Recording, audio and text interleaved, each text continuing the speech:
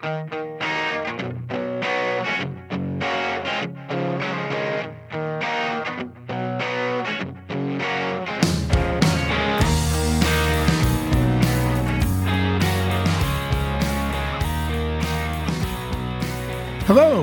welcome to Warhorn Media's podcasts of Out of Our Minds blog posts. This is episode 89, and it's titled 3 Deaths, Sharon, Dykstra, Bill Mauser, and Tim Keller. It's second in a series of 3. It's by Tim Bailey, I'm your reader, and it's dated July 3, 2023.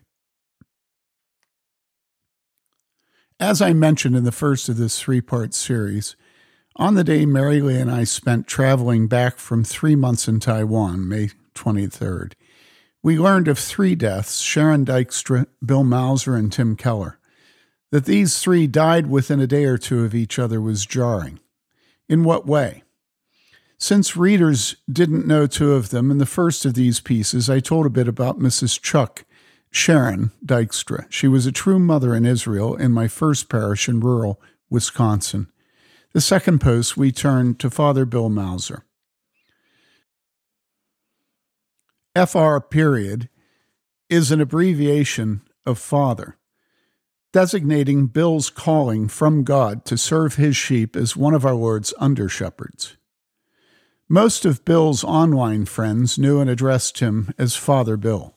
Were anyone to wander over to Warhorn's online community called Sanityville, he would find many posts generously contributed by Father Bill in response to questions of his fellow Sanityville residents on a wide range of thorny issues of a pastoral and doctrinal nature.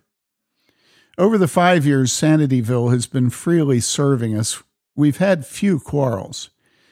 When we not infrequently disagree, our exchanges with each other may be dignified with the name argument. If you want to know the difference, read Chesterton on it. One hint is that during their corporate work seeking truth, real men who know the value of arguments demonstrate it by doing their dead-level best not to keep score. Whereas men without chess only quarrel because the whole point of the thing is keeping score.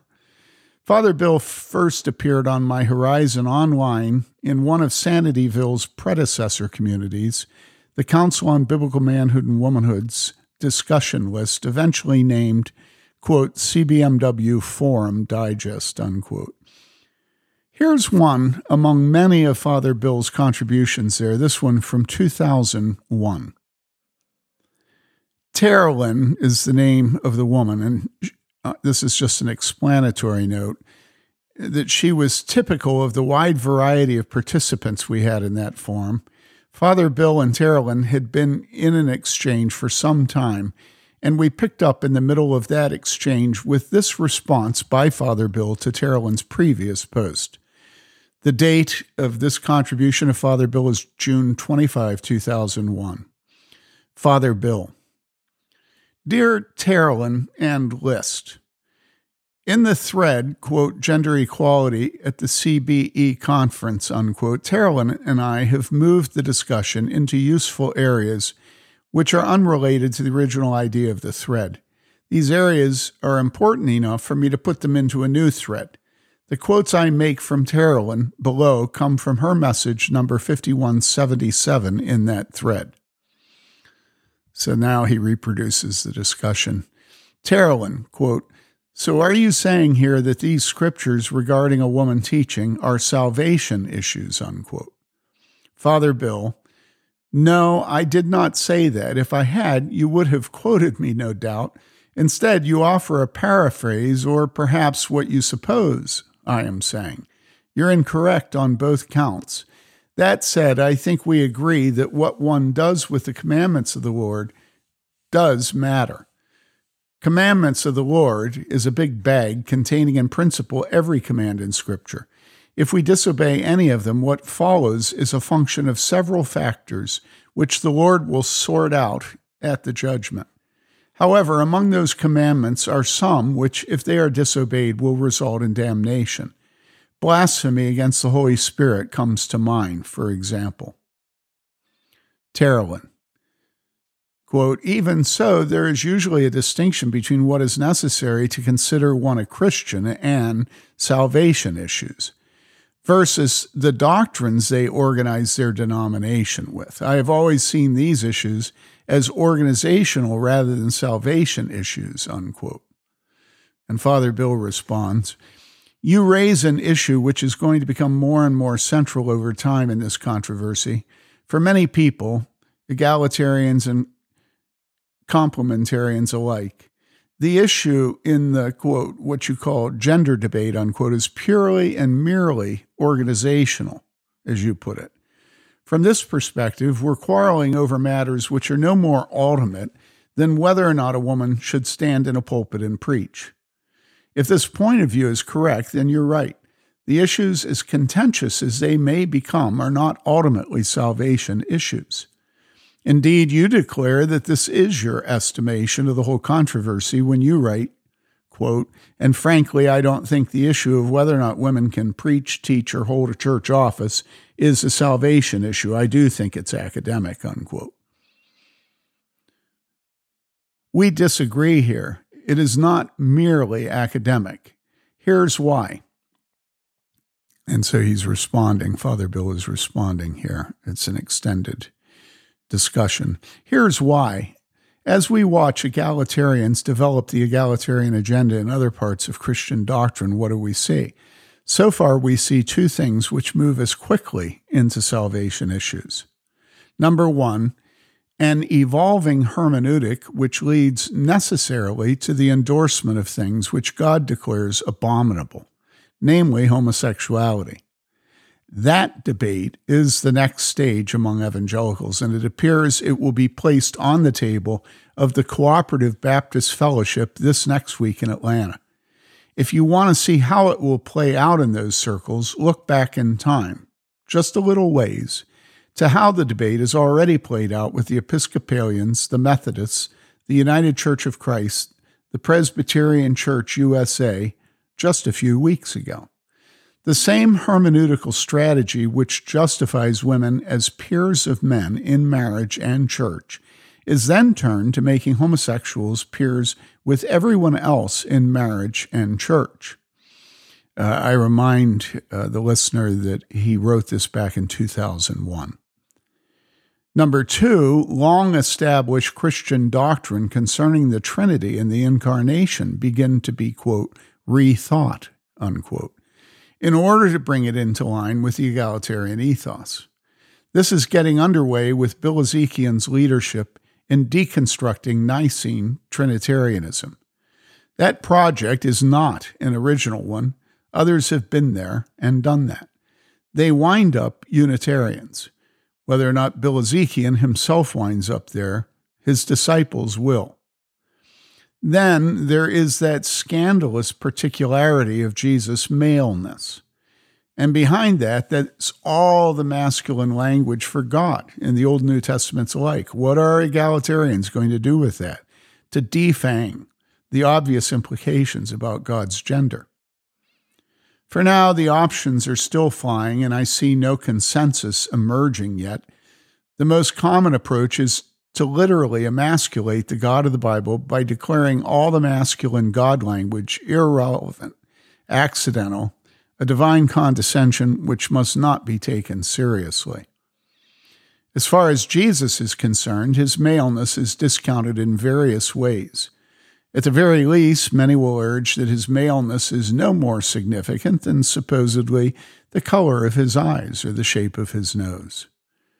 Again, we find ourselves through the egalitarian principle in the midst of Trinitarian and incarnational doctrine, with egalitarians refusing to countenance either the Scriptures or the doctrine Christians have drawn from that Scripture over 2 millennia.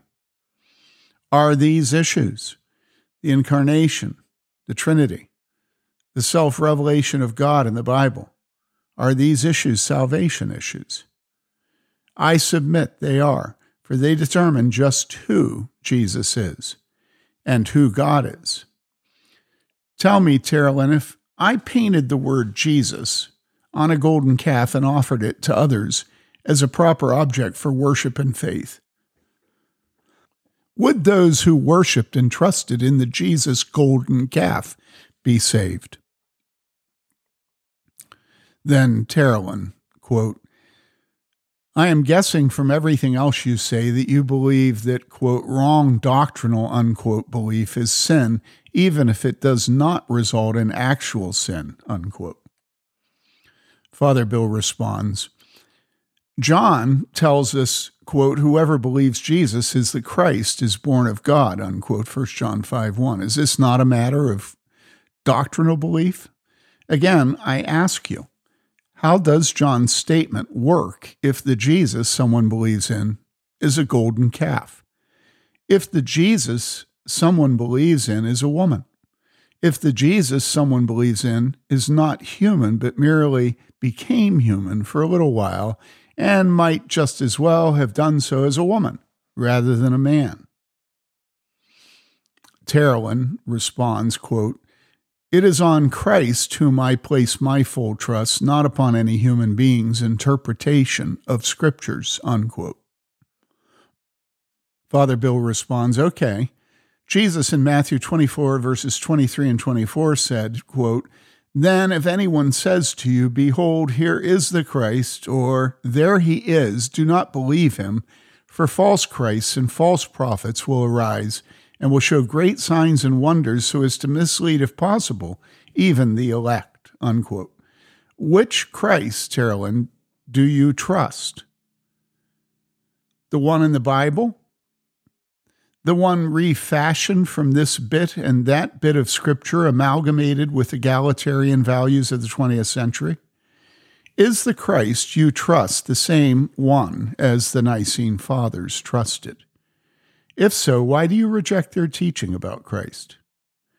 If not, do you consign them and their disciples to hell because they trusted the wrong Christ? You see, one or the other is true. You may suppose in good postmodern fashion that it doesn't make any difference so long as what we trust is called Christ or Jesus. But Jesus himself warns us that deceivers will bear the name Christ. Finally, I anticipate this next question from you, so I'll just lay it out and answer it. Quote, if one believes as egalitarians believe, are they damned to hell, unquote?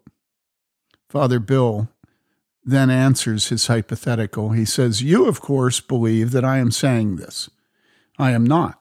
The reason why such a statement cannot have any meaning right now is simply this. Egalitarianism is an evolving thing, much like the Gnosticism of the first 4 centuries of the Church. Egalitarianism is not, as of yet, a creed. Gnosticism was never a creed, but it posed a deadly threat to the truth of the gospel. And once Gnosticism was morphed sufficiently to pass as, quote, Christian, unquote, it appeared in a creedal form in the heresy of Arius. Egalitarianism is just as great a threat as Gnosticism or its creedal offspring Arianism ever was, but the controversy is still relatively young to judge by how theological issues matured in the past.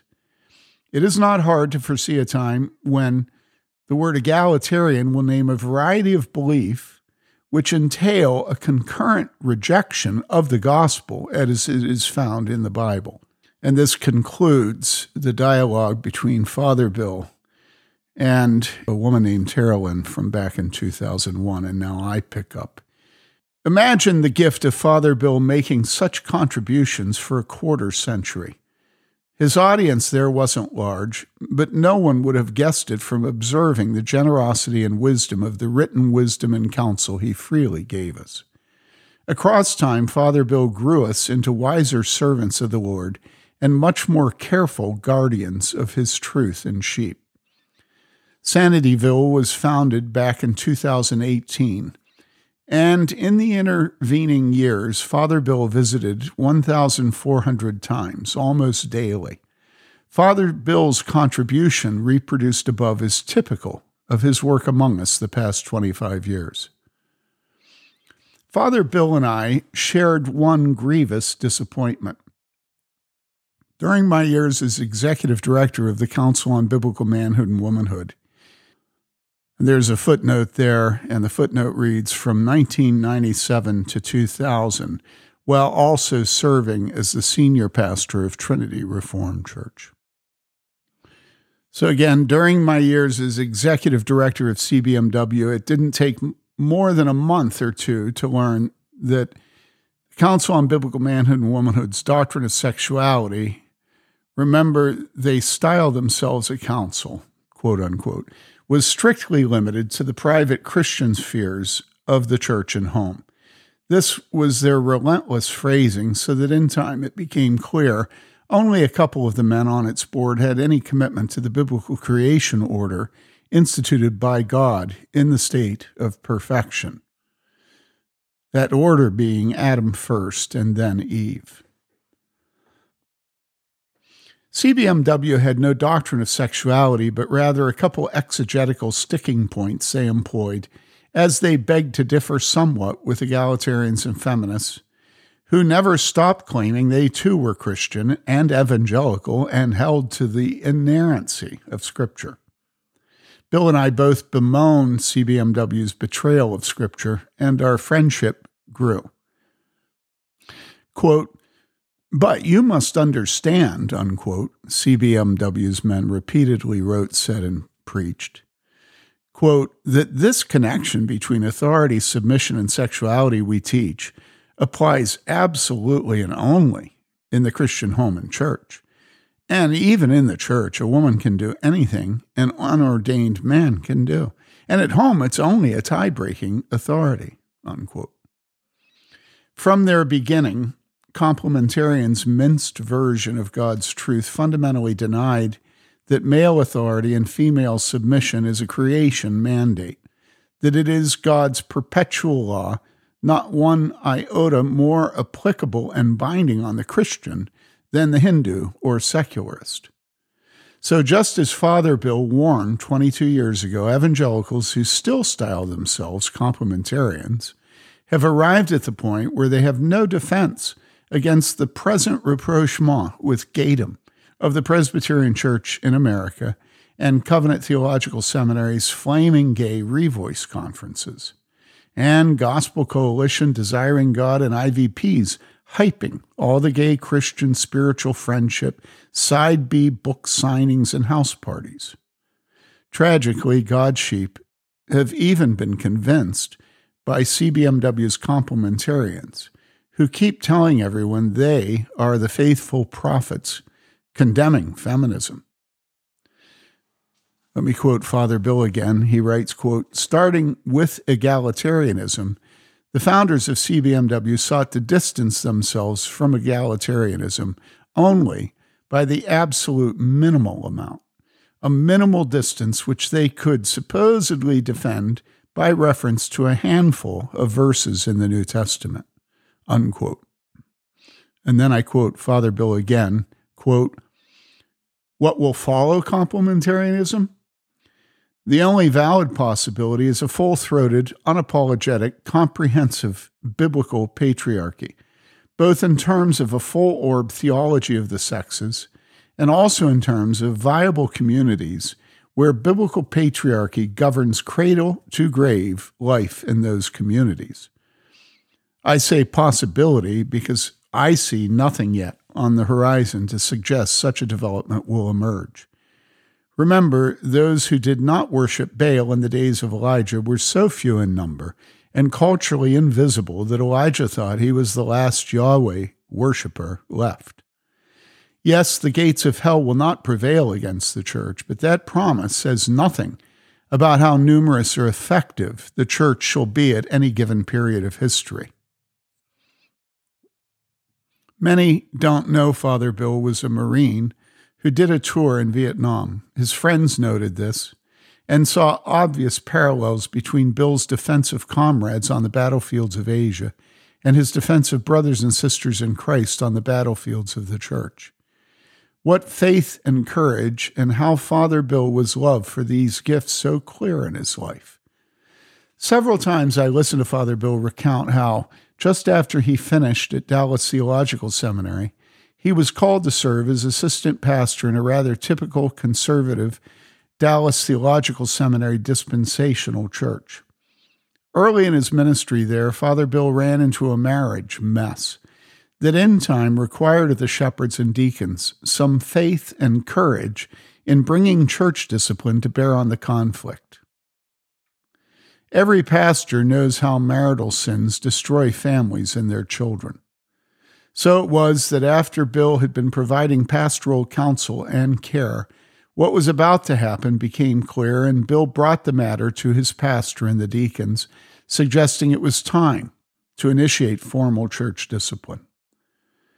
His pastor and elders said no and fired Bill. For what?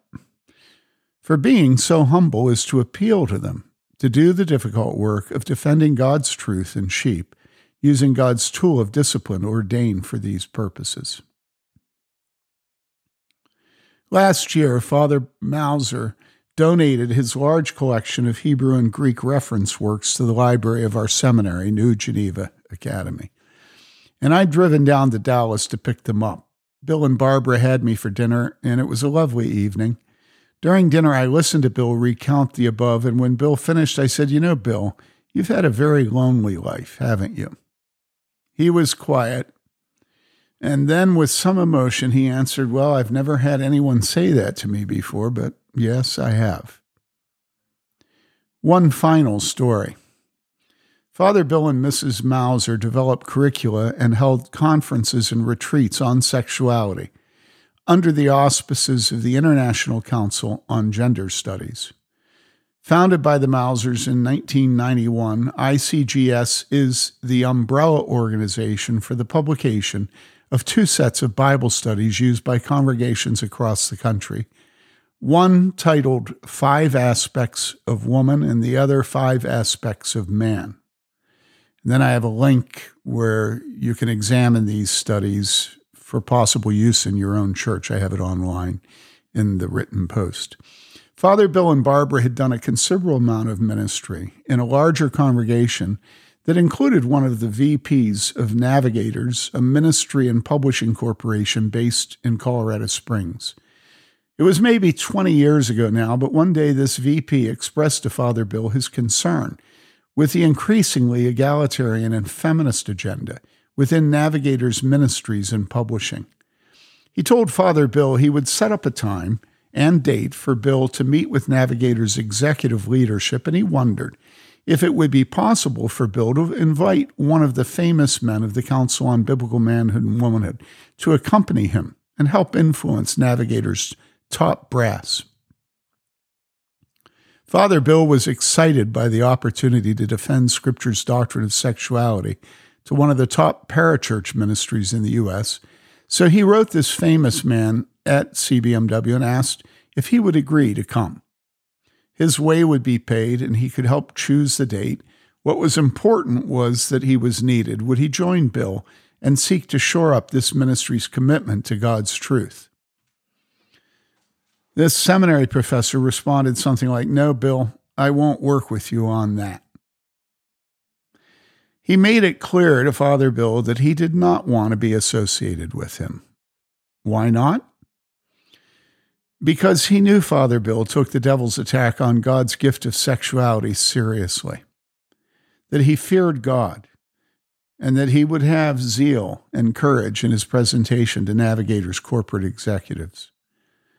So the famous man left Bill bereft and alone, and Father Bill never stopped grieving this rejection. I grieved the hurt my CBMW colleague caused Bill and Barbara.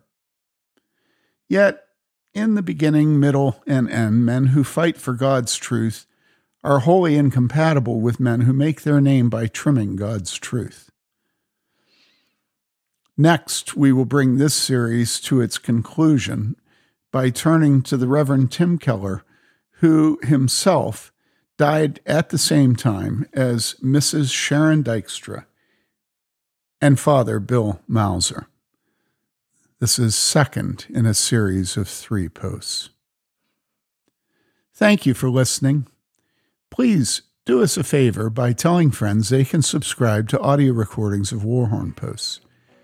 You can also support our teaching by clicking on the Patreon link at warhornmedia.com.